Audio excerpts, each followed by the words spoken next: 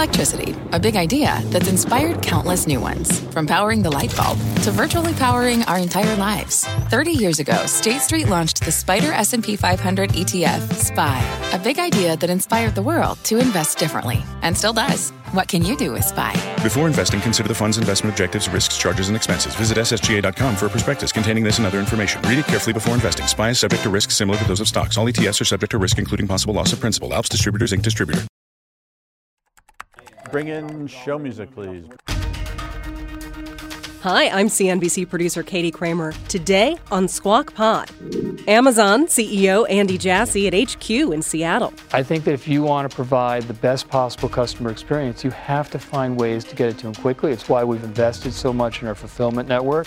And Palantir CEO Alex Karp. Joe, this guy never holds back. Russia, China, America's edge, and AI with the entrepreneur. There are two moments. The war in Ukraine and large language models have fundamentally changed the world, and you cannot put this back in the box. But then there's the question is, how can you trust either?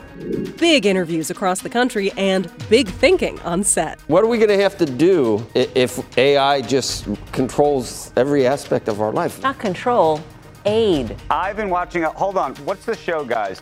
It is Thursday, April 13th, 2023. Squawk Pod begins right now. Stand by in 3, 2, 1. Cue it, please. Good morning and welcome to Squawk Box here on CNBC. We're live at the NASDAQ market site in Times Square. I'm Melissa Lee along with Joe Kernan. Andrew Ross Sorkin is reporting live from Seattle this morning.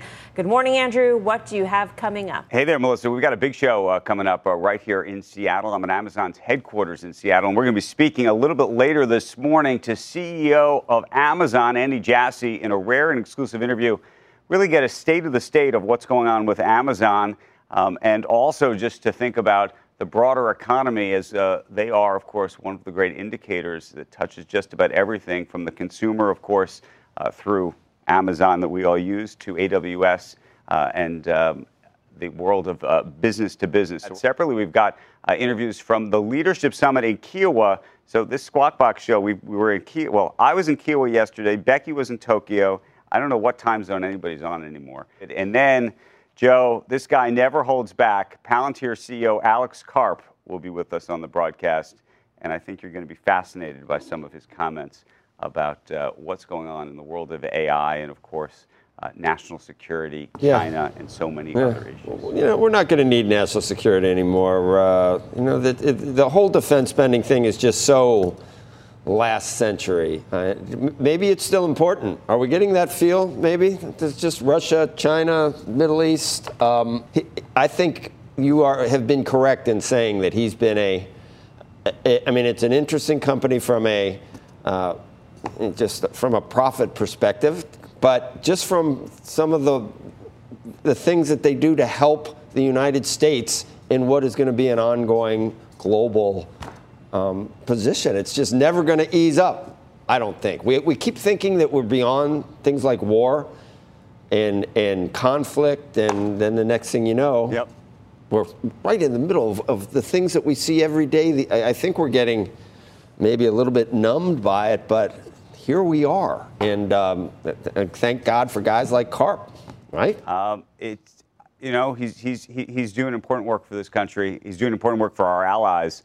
And increasingly doing a lot of important work for businesses across this country and other parts of the world. So we'll talk to Alex. You'll hear from him. And then, of course, later we will talk to Andy Jassy live right here in Seattle. We are at Amazon's headquarters. I mean, you basically have everything in the world covered. You got Amazon and anything Amazon doesn't do, like Palantir, basically. Amazon. They run the world. Sort of. If you got, you let Amazon do everything else. Peacetime, and then you got, the defense. No, there's some other things, but it is, we cover a lot of bases there. I got a lot. Melissa, one of the reasons we wanted to come out here was because every year there's an annual letter. It used to be written by Jeff Bezos for so many years, famously starting in 1997. But just now, Amazon CEO Andy Jassy's second shareholder letter has been released. It is crossing the tape, and we want to bring you some notes from it. He really reflects on what has been a challenging year for what has been a trillion-dollar company in which 27,000 corporate jobs were eliminated as part of a series of cost-cutting efforts. These are things we're going to talk to him about. Jassy says, though, he remains optimistic about Amazon and says that the company is going to emerge from this challenging macroeconomic time. And he says there's going to be a stronger position than when we entered it. And despite efforts to tighten budgets, he says Amazon is still focused on investing in the future. He reflects on 2008 as a reflection of challenging times before. He says Amazon would be a different company if we'd slowed down investment in AWS, for example, during the 2008-2009 period. Change is always around the corner. Sometimes you proactively invite it in, and sometimes it just comes a knockin'. He does compare some key areas, though, that are important here of investments in what AWS did for Amazon back in 2008, including Kuiper. That's the low Earth orbit satellite system and healthcare following that big acquisition of One Medical for nearly $4 billion. Jassy saying Amazon's also focused on further international expansion, plans to continue to invest in its grocery business and Amazon business, which is a fascinatingly big business. We're going to talk about that with him as well.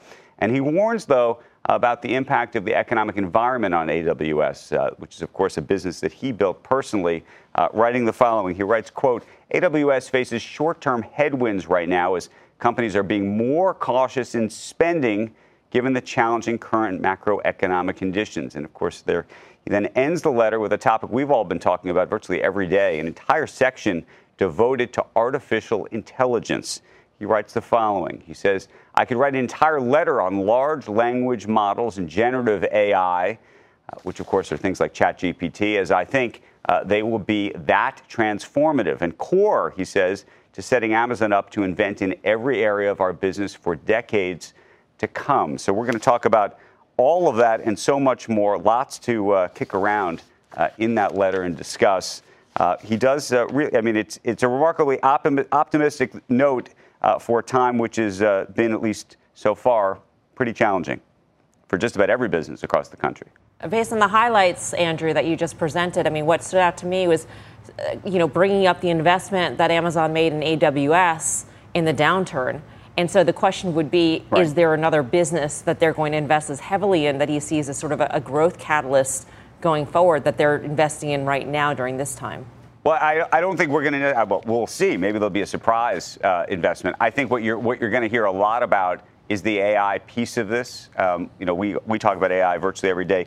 Amazon has been involved in AI, machine learning, and creating large language models for a very, very long time. Of course, when you start to think about, I was going to say Alexa. We all, people use Siri on their phone. They were first there. So we're going to see how some of this plays out. But a lot of this is not just on the consumer end. It's really the back end. It's coding and the like. And we'll talk about that as well. And that's sort of the AWS side of all of this. But, as I was looking through the letter, their investment in grocery, for example, we talk about Whole Foods, but to think about sort of what that looks like from an Amazon perspective, Amazon Fresh and the like, there's some big plays going on, including internationally. We also think a lot about the United States, but if you really start to think about how Amazon has expanded over the past couple of years, it's been abroad. We're going to get to where we say, order me what I need this month, Alexa. I mean, it's going to. I hope they work on the entertainment side of things, because we're going to have a lot of free time. If we never have to manage, and they're working on the entertainment side of things. They've got football now. What do you want? They got to do that, right? But really, I mean, what are we going to have to do if AI just controls every aspect of our life? We can watch Amazon. Not control, aid. I've been watching. Hold on, what's the show, guys? Do you guys know this? What? And the Six. Daisy Jones and the Six. Oh. Have you guys been watching this? I heard about it. This is like one of the. You've heard about it? Get on it. It's Joe, you're always asking me for new shows. I know. So Amazon Prime, Daisy Jones and the Six. Watch it. I'm telling you, it's a winner. I haven't done Succession, but everywhere I look, they're blowing all the stuff. I saw something. I go, what are they writing about him for? And it's like, great, thank you for that. I know. The third episode of Succession is pretty great. I couldn't avoid it, though. I couldn't escape. It's too late. Everybody knows. Don't tell the audience. Don't do that. You just I didn't know it. It got ruined for me. It got ruined for me. So you want to ruin it for everybody else? No, but my son said, don't look. My son said, don't look at anything. And I go, okay, I won't. But if you just hit trending on Twitter, I know, it's right so good. Don't do that. I'm not doing anything. I'm just telling you that don't look at Twitter then. Anyway. Tease will be next. Coming up on Squawk Pod, Alex Karp, CEO of data analytics firm Palantir, on AI and tech's biggest threats in war and on TikTok. We have one country that allows another country that's adversarial to put essentially a technology in place whose sole purpose is to make us slower and worse. And we're not allowed to do the same on the other side. The geopolitics of it all. If you, from the inside, make us dumber and slower, is that a threat to national security? Yeah, it is. We'll be right back. From their innovative practice facility to unmatched views from the fairway, the PGA of America is helping lower scores and elevate fan experiences with 5G solutions from T-Mobile for Business. Together, we're using AI-powered analytics to expand coaching tools and bringing fans closer to the pros with 5G connected cameras. This is game-changing innovation. This is the PGA of America with T-Mobile for Business. Take your business further at T-Mobile.com/now. What's on the horizon for financial markets? At PGIM, it's a question that over 1,400 investment professionals relentlessly research in pursuit of your long-term goals. Specialized across asset classes, but united in collaboration, our teams provide global and local expertise. Our investments shape tomorrow, today. Pursue your tomorrow with PGIM, a leading global asset manager.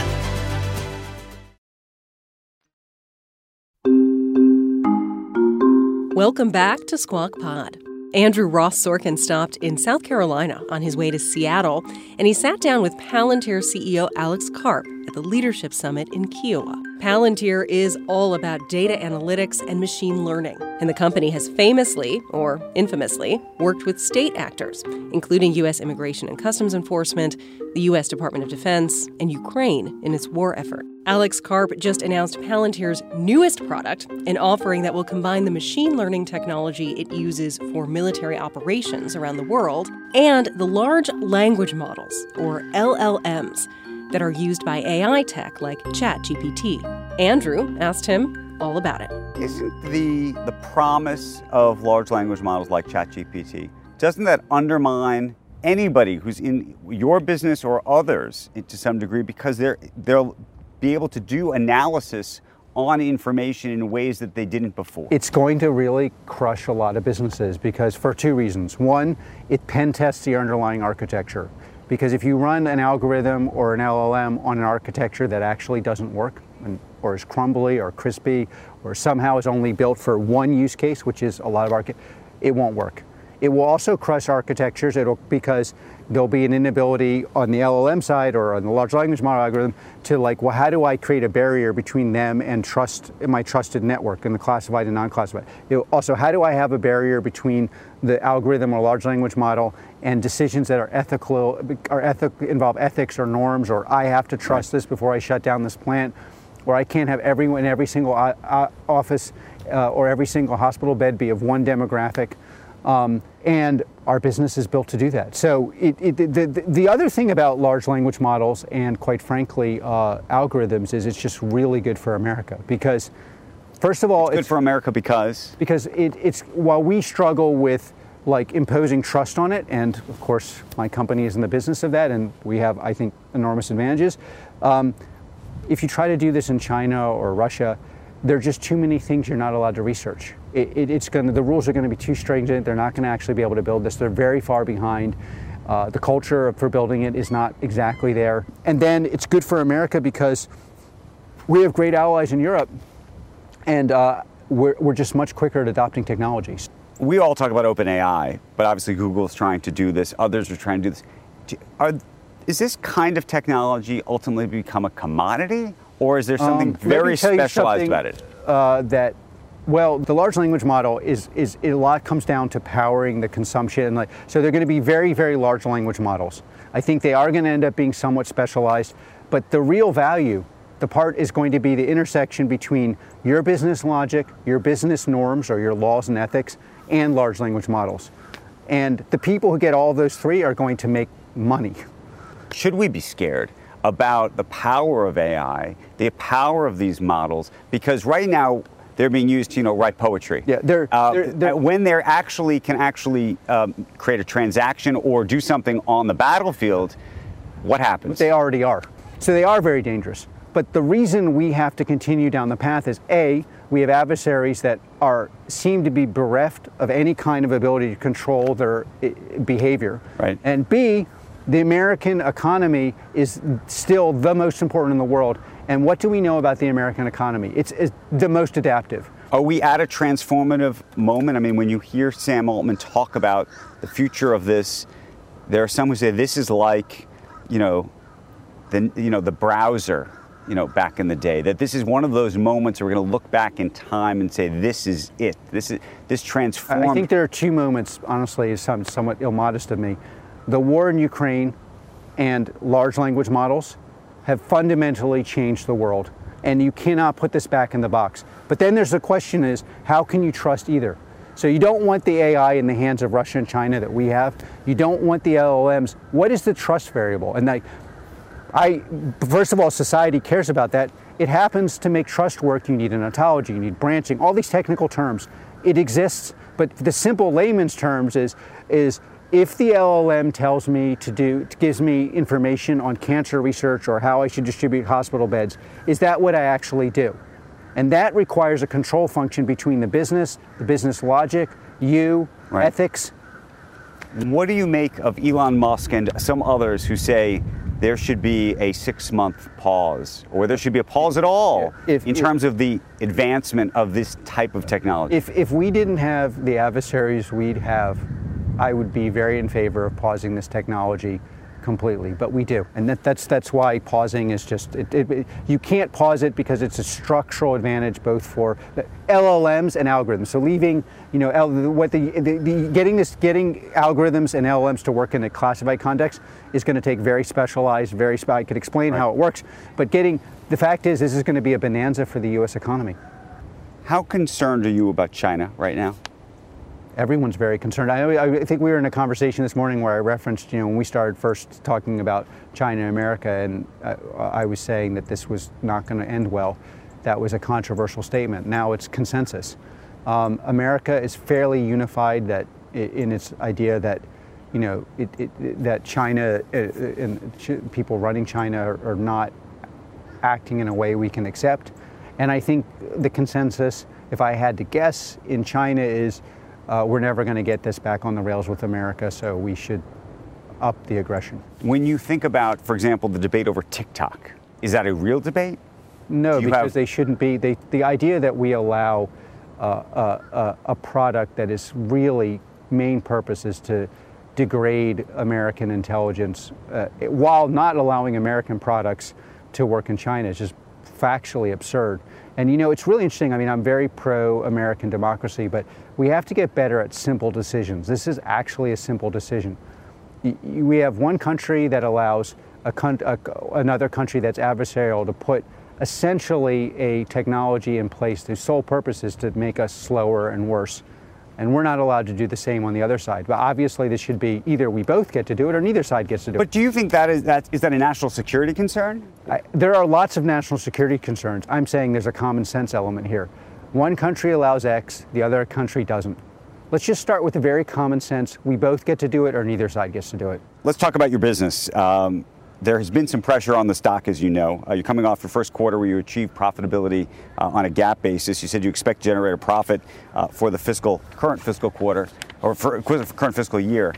Why do you think the stock has not moved more on that? Look, there's a lot of macro factors that, but honestly, if you look, I think one of the few stocks where our market cap is higher than when we DPO'd. We can't get into our current earnings or say anything that would be new, but I'm looking at a U.S. market that's doing very, very well. And over the medium and long term, I'm a very proud holder of Palantir shares. Okay, so as you know, Jim Cramer had some choice words for the company, called it a company made up for memesters. Yeah. What did you think when you saw that?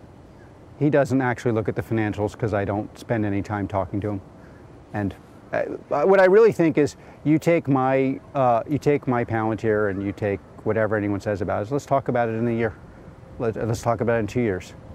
I'm very happy. I actually love when people attack us, because it's like, great, okay, well, we'll show you our cards over the next couple of years. What's going to happen in 2 years? A lot of the questions that are being asked, like how does AI move from being either a danger or a trinket, are going to move to, oh, these 5 companies, these 10 companies in the sector implemented large language models, algorithms, and did it in a way that created trust, and they won the whole market. Alex Karp, never one to hold back, doesn't hold back at all there, and has a whole bunch of views on a number of fascinating topics, Joe. I would almost defer to him on certain things. I mean, I was just nodding. The question about TikTok was so fascinating. Is it national security? Well, if you, from the inside, make us dumber and slower, is that a threat to national security? Yeah, it is, because you are making our youth dumber, even if you're not stealing stuff or, what we normally think of as, bellicose behavior. I mean, if you are from the inside rotting us out, that is a national security problem. And then the other thing he said. Sure, but then what do you do? Is Facebook rotting America from the inside? Social media across the board. Is Coca-Cola rotting our body? I mean, how about terrible books? Yeah, but if you're deliberately, if it happens because of human nature, it's one thing. But if you're over there thinking about how do we destroy this other country from the inside, and that's different. The other thing, well, Andrew, the question is, right. The other thing that was fascinating was, is AI dangerous? Yes, but not as dangerous near term as our adversaries. And that's fascinating. So, and I agree with that. 10, 20, 30 years, you might get to the 2001, you worry about, are humans superfluous to a machine world? That's something that's way in the distance. In the meantime, we got China with Taiwan, we got Russia with Ukraine. In the meantime, you need to use AI. You need to make sure that you don't let these adversaries get ahead. He's absolutely right with that too. Those are like the big question. Absolutist the big question answers. For the business, though.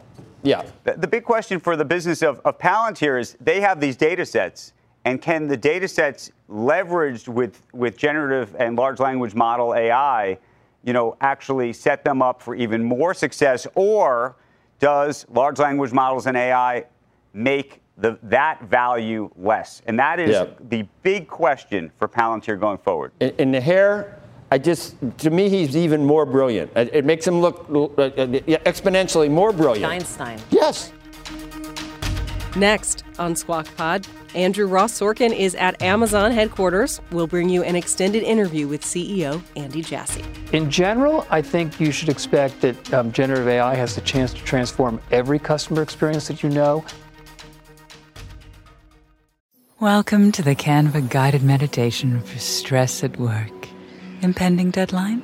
Generate Canva presentations in seconds. So fast. Brainstorm got too big? Summarize with AI in a click. Writer's block? Release with Canva Magic Write. Magical.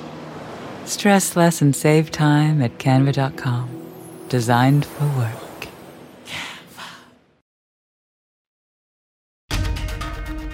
You're listening to Squawk Pod. Stand by, Joe, in 3, 2, 1. His mic cue. Good morning and welcome back to Squawk Box here on CNBC. I'm Joe Kernan, along with Andrew Ross Sorkin and Melissa Lee. We are live in Seattle this morning with an exclusive interview with Andy Jassy, of course, the CEO of Amazon, just out this morning with his second annual shareholder letter, now as CEO.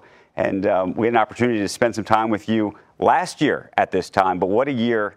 It's been a challenging year. You talk about your optimism, but I want to talk about sort of what's happened over the last year. There's some new news in this about some of the corporate layoffs and where you see this company at the same time in terms of thinking about investments in the future and what that balance looks like.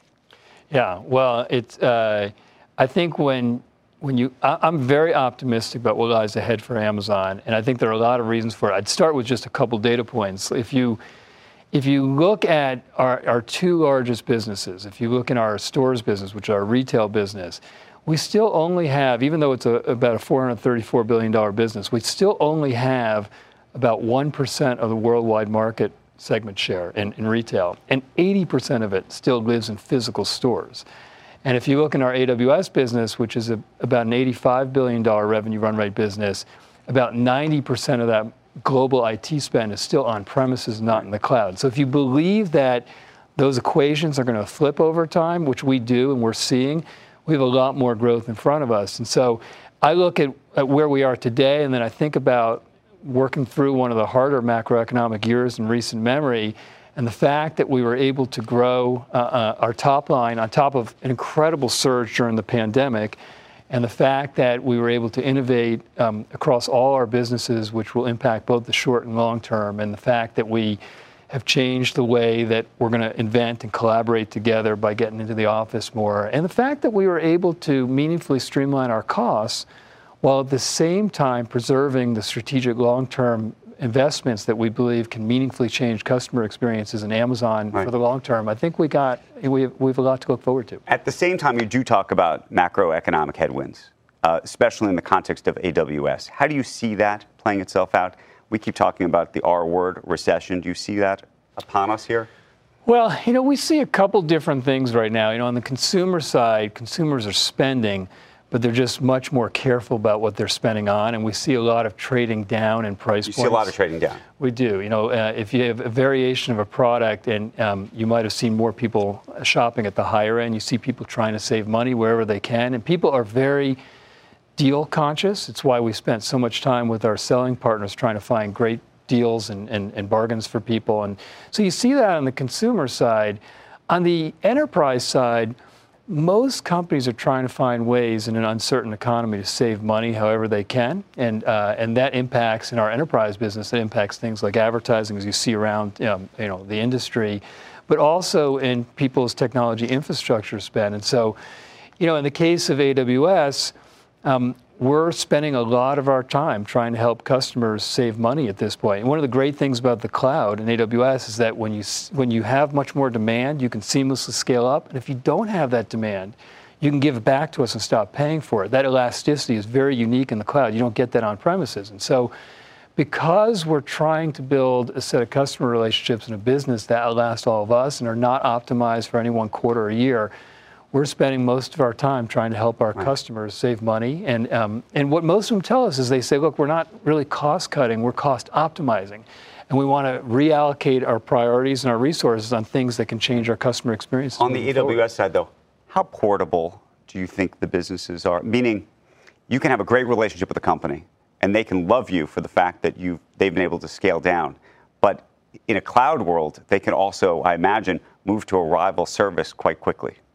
I think what most companies find, look, one of the things about the cloud that's different from other types of businesses is that there isn't the type of heavy lock-in that you see with some of the software companies, which make it impossible to go. A lot of the APIs look the same.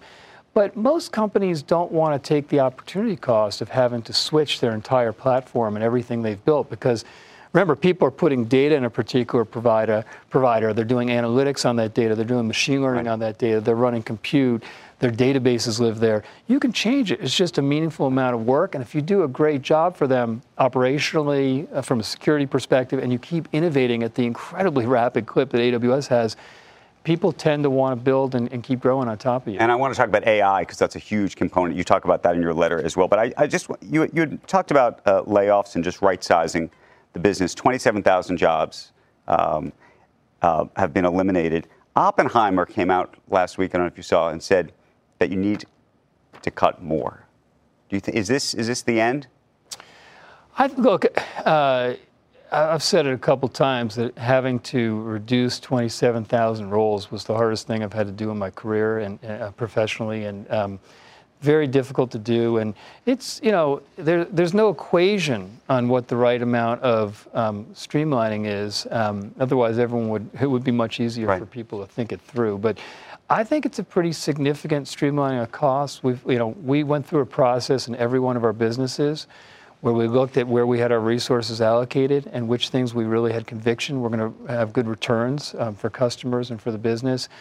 And we made some reprioritization decisions which led to those reductions. But I think it's a pretty good balance. And, we don't have an intention of doing anything more meaningful, but any responsible leadership team will keep looking at their business and the economy and proceed adaptively. So at one point in the letter, you talk about 2008 and investing in AWS through 2008. Yeah. In this letter, you talk about continuing to invest in the grocery business, the international business, the healthcare business. What does that look like to you? Well, I think Hyper, which is a moonshot. I think when we think about what to invest in, we look at two different constructs. The first is, we know that we exist to make customers' lives better and easier every day and relentlessly invent to do so. And then we look at, if we're going to invest in some experience where we think we can make customers' lives better, we ask ourselves a few questions. We say, number one, if we were successful, could it be big and move the needle at Amazon with the right ROICs? Number two, is being well served today? Number three, do we have a differentiated approach to it? And number four, do we have some competence in that area? And if not, can we acquire quickly? And when we like the answers to those, we invest. So sometimes those, that construct leads to investments and extensions that seem pretty logical. International expansion, category expansion. There's some retail product categories that are very large where we've been nascent, like grocery or business to business that we've invested in. Other times that investment strategy leads to things that are maybe not as obvious to people. AWS was a good example of that. I think that fewer people might have guessed that we would build a low Earth orbit satellite that we call Kuiper. But if you look at the need, there are hundreds of millions of households who have, and businesses that have no connectivity to the internet. So that, I think we can solve a big Has that investment construct, though, changed in the past 12 months? Because clearly there were investments in products and divisions and businesses that you were pursuing that you decided not to anymore. The construct didn't change. I think that our conviction on the things that we were investing in that could be successful evolves. And there's this song lyric I've told you about before from the Foo Fighters that I really like. It's a song called Congregation, which is, you need blind faith but no false hope. And so when you're inventing and you're working on something new, you have to have that belief because most people haven't been there before, but you have to constantly be checking in to make sure that you still believe it's going to be successful. So the construct doesn't change, but there's, as you're checking in and making sure you have no false hope, if you don't have conviction any longer that it's going to be a great customer experience and that you can get the right return, then you have to adjust. You made a big acquisition in the healthcare space this year. When you think about acquisitions right now, how do you feel about buying things? I noticed in the grocery part of your letter, to me, there was a suggestion, how are you going to grow that business meaningfully? You seem to think that that's a big growth area. And I thought to myself, would you buy another supermarket company? Well, I think, every decision on whether you're going to acquire or not has to do with, what your strategy is and what you think. We have a history where we are confident and have had success building and inventing ourselves. But when there's a customer experience that we think is very meaningful, where we either believe we don't have the people or the capability or the time to build, and we find somebody who's done a really great job of it, then we'll consider acquiring. That's kind of what we did with One Medical in the healthcare space, where we had launched a pharmacy a few years earlier, which people had really wanted us to have an online pharmacy, and it's grown really quickly. And customers said, well, we'd like you to help solve a broader piece of a healthcare experience that's very unsatisfying. And primary care is really at the center of that. And we came across One Medical, which, if you think about how we go see the doctor today, and you're going to tell your grandkids that, they're not going to believe that what you did was you made an appointment 3 or 4 weeks in advance and drove 20 minutes to the doctor and waited in the waiting room for 20 minutes. And then, they call you, go in the exam room for 20 minutes, doctor will see you for 5 minutes, and you go to the pharmacy. That is not going to exist in the future. And so if you look at something like One Medical, the experience they've built, it's an amazing digital app. You can chat with medical practitioners. You can do video conferencing. If you need to see somebody in person, you can do it same day. And if you need something from the pharmacy, it's connected to Amazon Pharmacy and others. It comes quick. So it's a very different experience that they've built. The word quick is used a lot at Amazon, ultra-fast service. What's the balance, you think, especially in an economy right now like this, between trying to get stuff to people within hours and the cost of that versus getting it to them in a day or 2 or 3? Yeah, I think you don't have a choice if you want to provide a great customer experience. I think you have to do both well. And, I think it's been true forever. Customers have always loved broad selection. They've always loved low prices, and they love getting their products quickly. And so I think that if you want to provide the best possible customer experience, you have to find ways to get it to them quickly. It's why we've invested so much in our fulfillment network, and we're really excited about how many more shipments are coming one day and same day.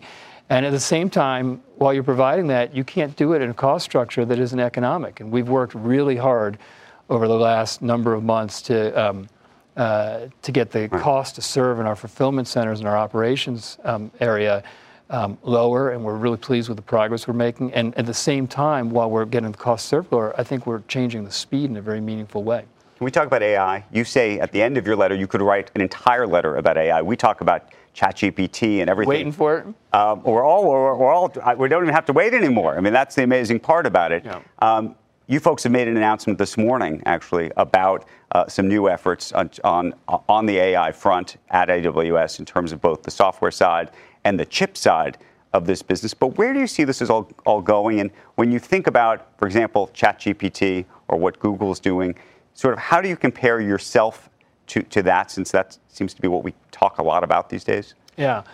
Well, just some context. I mean, machine learning, we've been using machine learning in a really meaningful way across Amazon for over 20 years, and it's in everything we do. The personalized e-commerce recommendations, the way we do pick, pass, and fulfillment centers, and Alexa. I mean, virtually everything we do. And then in AWS, we have over 25 machine learning services. We have the broadest set of functionality and set of customers in machine learning. So it's a big part of our heritage. But the last 6 to 9 months, you've seen this really exciting development in large language models and generative AI, which fuel things like ChatGPT. And so the announcement you're talking about today is in our AWS business, where if you think about what AWS has been doing for many years, we've been really trying to democratize technology so that large and small companies alike can afford and have access to build amazing customer experiences. And so if you think about running these large language models, there's 3 pieces to it. The first is they all need compute. You're going to train models, and then the models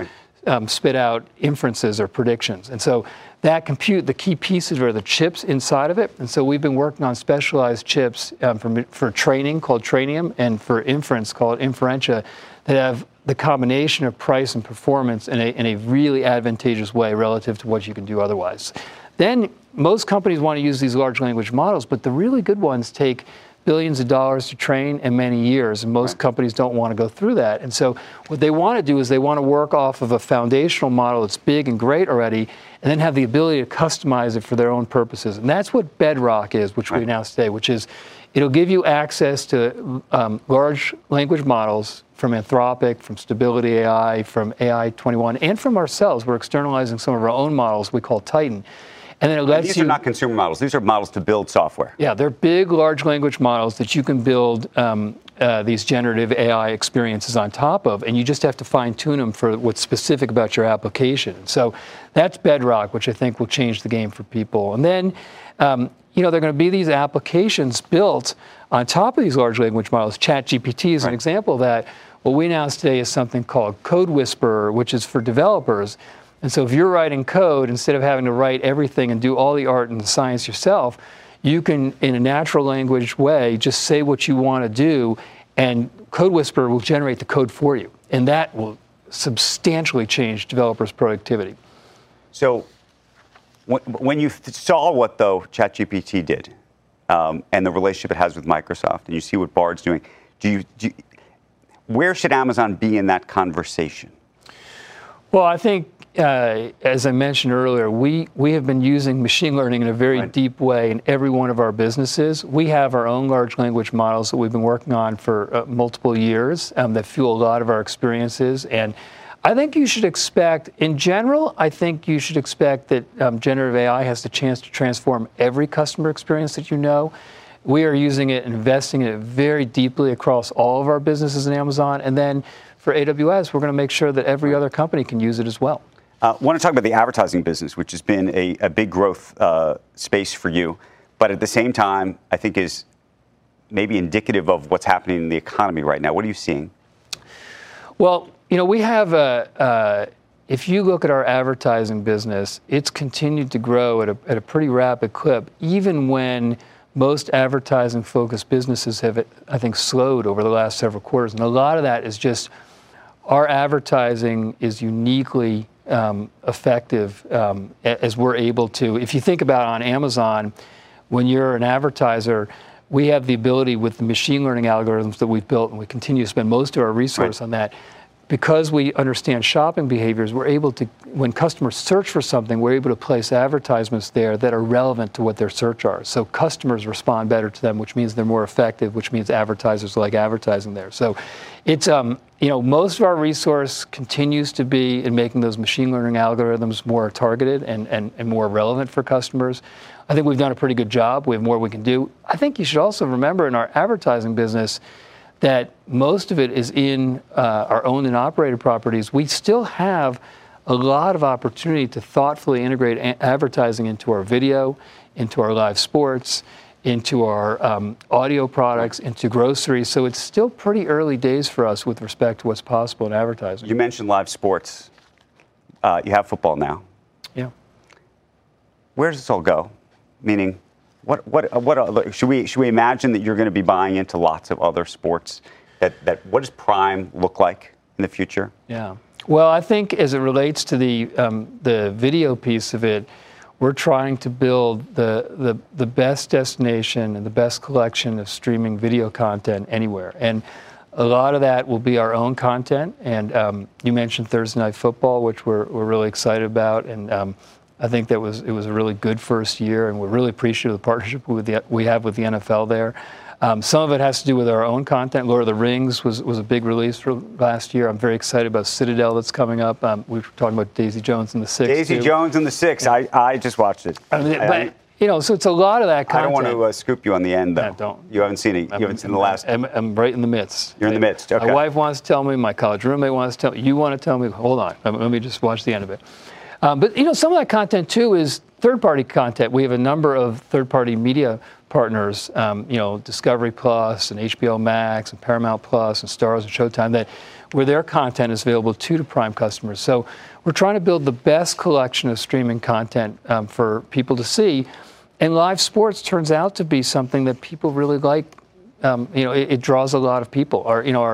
Our Thursday Night Football had the largest number of new Prime customers signing up for it, and live sports has been successful for us in Europe too, with EPL and UEFA. So I think you can expect that we'll do more sports. You bought MGM. Do you think you could see more consolidation? I mean, we all debate consolidation in the media space, whether it be Warner Brothers Discovery or what happens to Paramount Plus or others. Yeah, could be. I mean, we acquired MGM. We're so excited about it. They have such incredible IP, and we've just started finding ways to bring it to customers. And I think there's a number of hard parts to that business. I think everybody's trying to figure out that business model. We have a little bit different business model because Prime is bundled, but we'll see.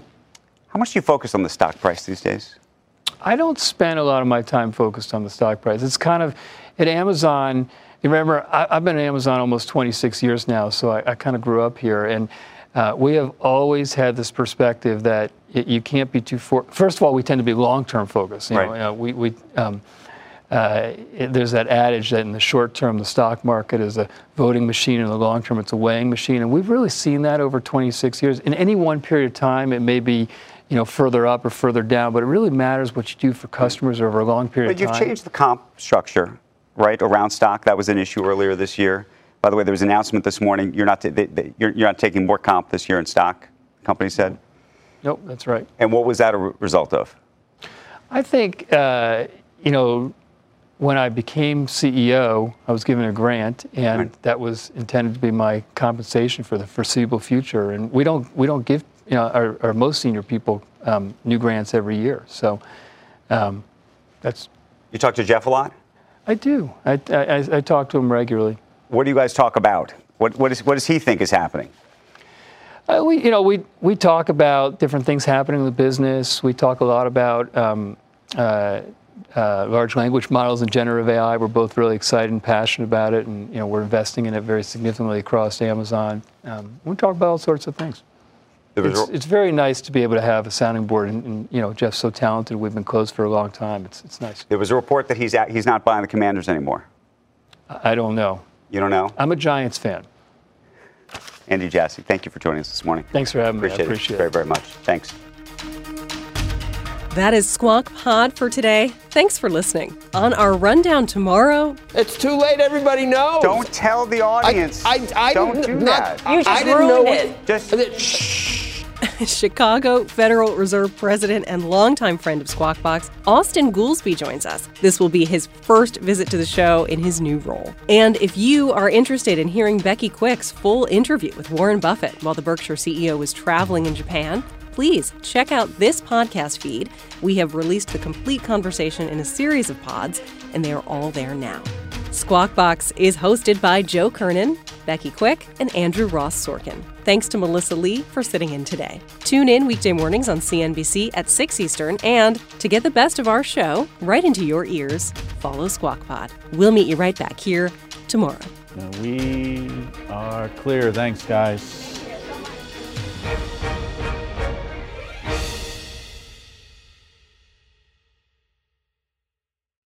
From their innovative practice facility to unmatched views from the fairway, the PGA of America is helping lower scores and elevate fan experiences with 5G solutions from T-Mobile for Business. Together, we're using AI-powered analytics to expand coaching tools and bringing fans closer to the pros with 5G connected cameras. This is game-changing innovation. This is the PGA of America with T-Mobile for Business. Take your business further at T-Mobile.com/now.